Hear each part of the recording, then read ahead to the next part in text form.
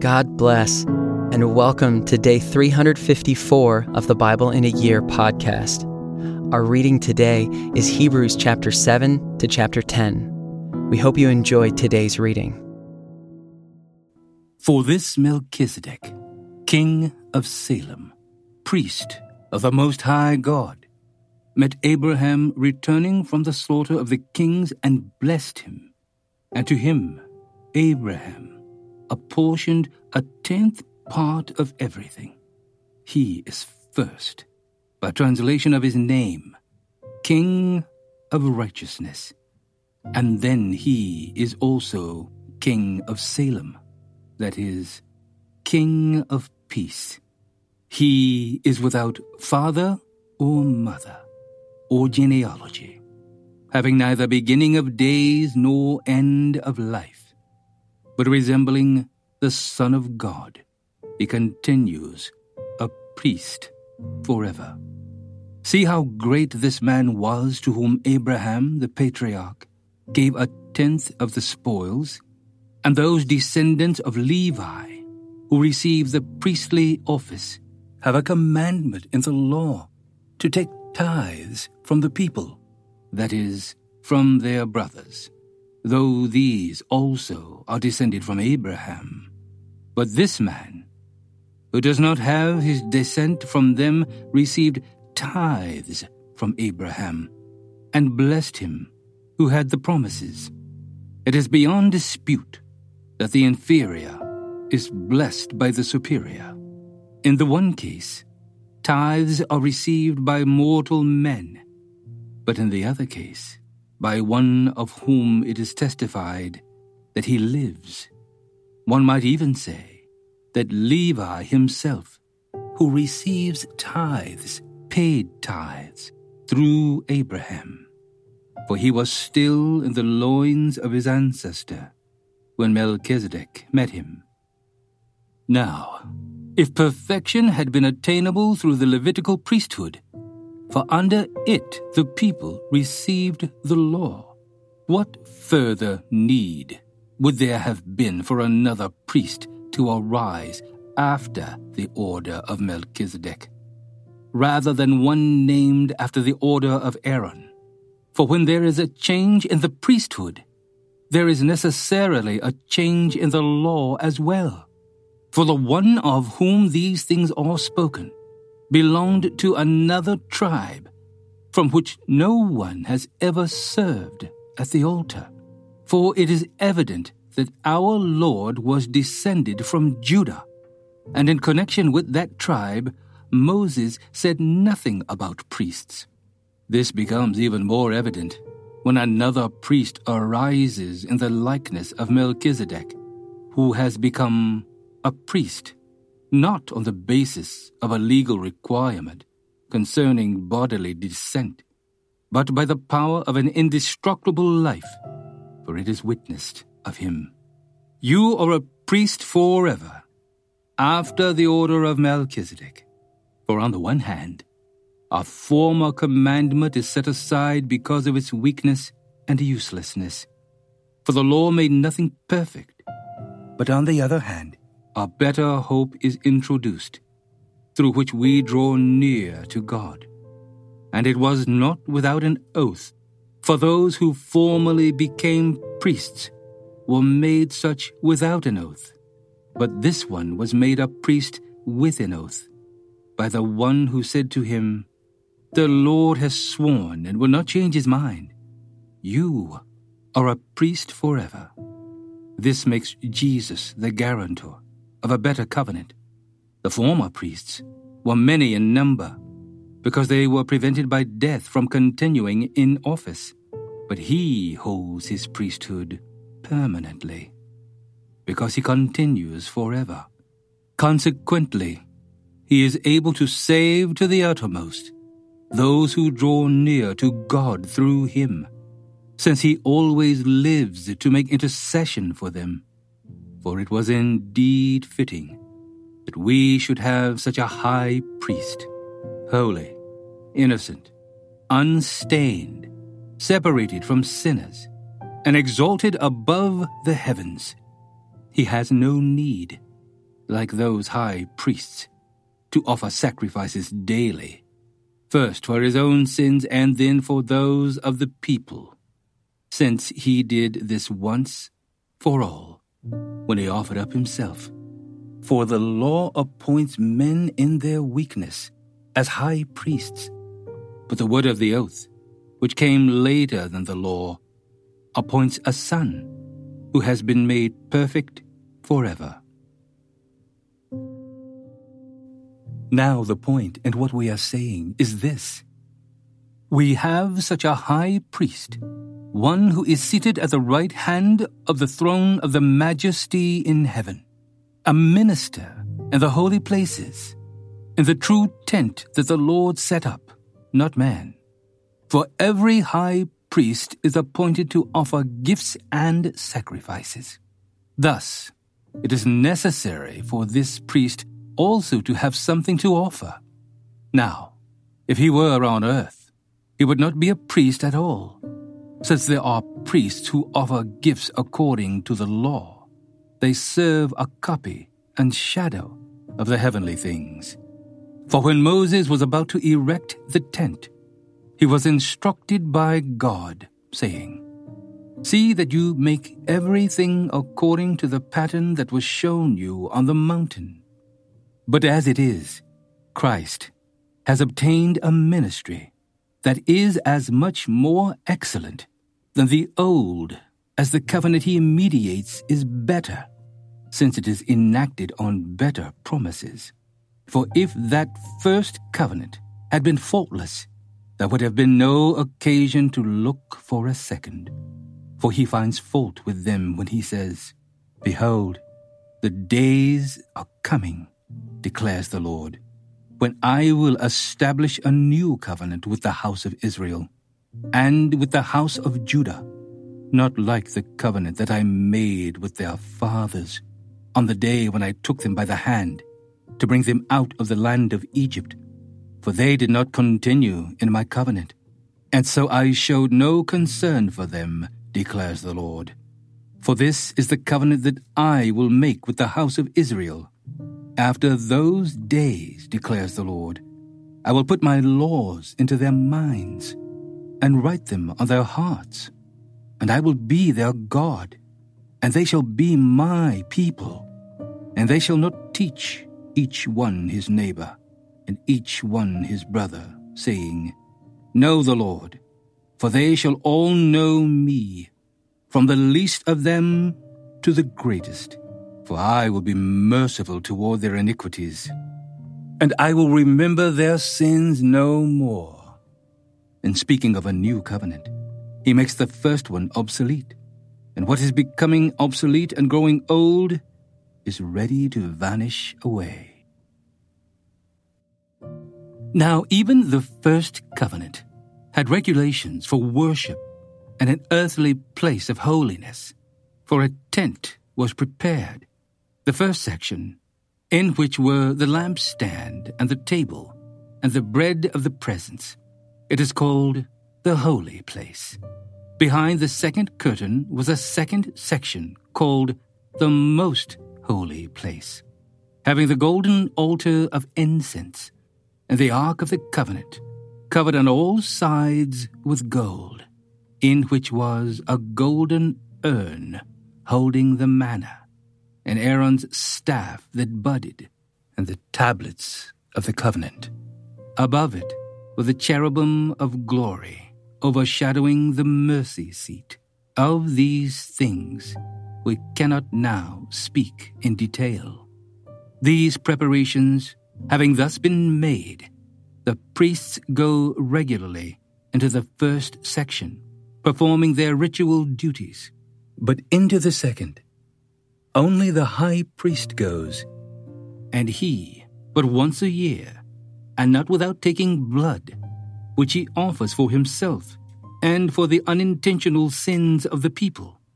By this, the Holy Spirit indicates that the way into the holy places is not yet opened, as long as the first section is still standing, which is symbolic for the present age. According to this arrangement, Gifts and sacrifices are offered that cannot perfect the conscience of the worshipper, but deal only with food and drink and various washings, regulations for the body imposed until the time of Reformation. But when Christ appeared as a high priest of the good things that have come, then through the greater and more perfect tent, not made with hands, that is, not of this creation, he entered once for all into the holy places, not by means of the blood of goats and calves, but by means of his own blood, thus securing an eternal redemption. For if the blood of goats and bulls and the sprinkling of defiled persons with the ashes of a heifer sanctify for the purification of the flesh, how much more will the blood of Christ, who through the eternal Spirit offered himself without blemish to God, purify our conscience from dead works to serve the living God. Therefore, he is the mediator of a new covenant, so that those who are called may receive the promised eternal inheritance, since a death has occurred that redeems them from the transgressions committed under the first covenant. For where a will is involved, the death of the one who made it must be established. For a will takes effect only at death, since it is not in force as long as the one who made it is alive. Therefore, not even the first covenant was inaugurated without blood. For when every commandment of the law had been declared by Moses to all the people, he took the blood of calves and goats with water and scarlet wool and hyssop, and sprinkled both the book itself and all the people, saying, "This is the blood of the covenant that God commanded for you." And in the same way, he sprinkled with the blood both the tent and all the vessels used in worship. Indeed, under the law, almost everything is purified with blood, and without the shedding of blood, there is no forgiveness of sins. Thus, it was necessary for the copies of the heavenly things to be purified with these rites, but the heavenly things themselves with better sacrifices than these. For Christ has entered, not into holy places made with hands, which are copies of the true things, but into heaven itself, now to appear in the presence of God on our behalf. Nor was it to offer himself repeatedly, as the high priest enters the holy places every year with blood not his own. For then he would have had to suffer repeatedly since the foundation of the world. But as it is, he has appeared once for all at the end of the ages to put away sin by the sacrifice of himself. And just as it is appointed for man to die once, and after that comes judgment, so Christ, having been offered once to bear the sins of many, will appear a second time, not to deal with sin, but to save those who are eagerly waiting for him. For since the law has but a shadow of the good things to come, instead of the true form of these realities, it can never, by the same sacrifices that are continually offered every year, make perfect those who draw near. Otherwise, would they not have ceased to be offered, since the worshippers, having once been cleansed, would no longer have any consciousness of sins? But in these sacrifices, there is a reminder of sins every year. For it is impossible for the blood of bulls and goats to take away sins. Consequently, when Christ came into the world, he said, "Sacrifices and offerings you have not desired, but a body have you prepared for me. In burnt offerings and sin offerings you have taken no pleasure." Then I said, "Behold, I have come to do your will, O God." as it is written of me in the scroll of the book, when he said above, You have neither desired nor taken pleasure in sacrifices and offerings, and burnt offerings, and sin offerings. These are offered according to the law. Then he added, Behold, I have come to do your will. He does away with the first, in order to establish the second. And by that will, we have been sanctified through the offering of the body of Jesus Christ, once for all.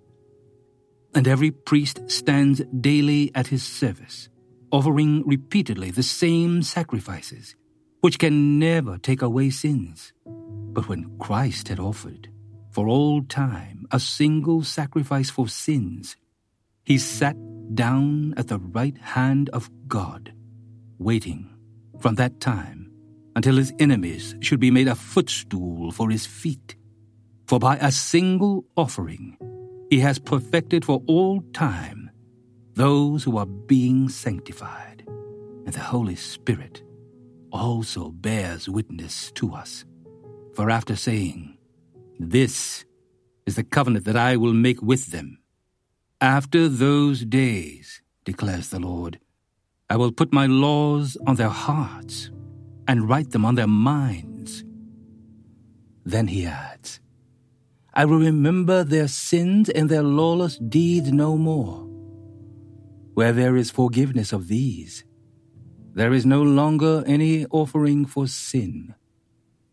Therefore, brothers, since we have confidence to enter the holy places by the blood of Jesus, by the new and living way that he opened for us through the curtain, that is, through his flesh, and since we have a great priest over the house of God, let us draw near with a true heart, in full assurance of faith, with our hearts sprinkled clean from an evil conscience, and our bodies washed with pure water.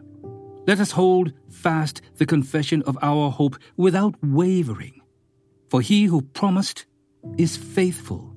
And let us consider how to stir up one another to love and good works, not neglecting to meet together, as is the habit of some, but encouraging one another. And all the more, as you see the day drawing near. For if we go on sinning deliberately after receiving the knowledge of the truth, there no longer remains a sacrifice for sins, but a fearful expectation of judgment and a fury of fire that will consume the adversaries. Anyone who has set aside the law of Moses dies without mercy on the evidence of 2 or 3 witnesses. How much worse punishment do you think will be deserved by the one who has trampled underfoot the Son of God, and has profaned the blood of the covenant by which he was sanctified, and has outraged the Spirit of grace? For we know him who said, Vengeance is mine, I will repay. And again, the Lord will judge his people. It is a fearful thing to fall into the hands of the living God.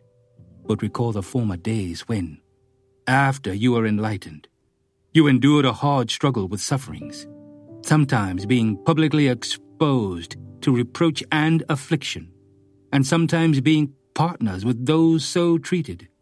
For you had compassion on those in prison, and you joyfully accepted the plundering of your property, since you knew that you yourselves had a better possession and an abiding one. Therefore, do not throw away your confidence, which has a great reward.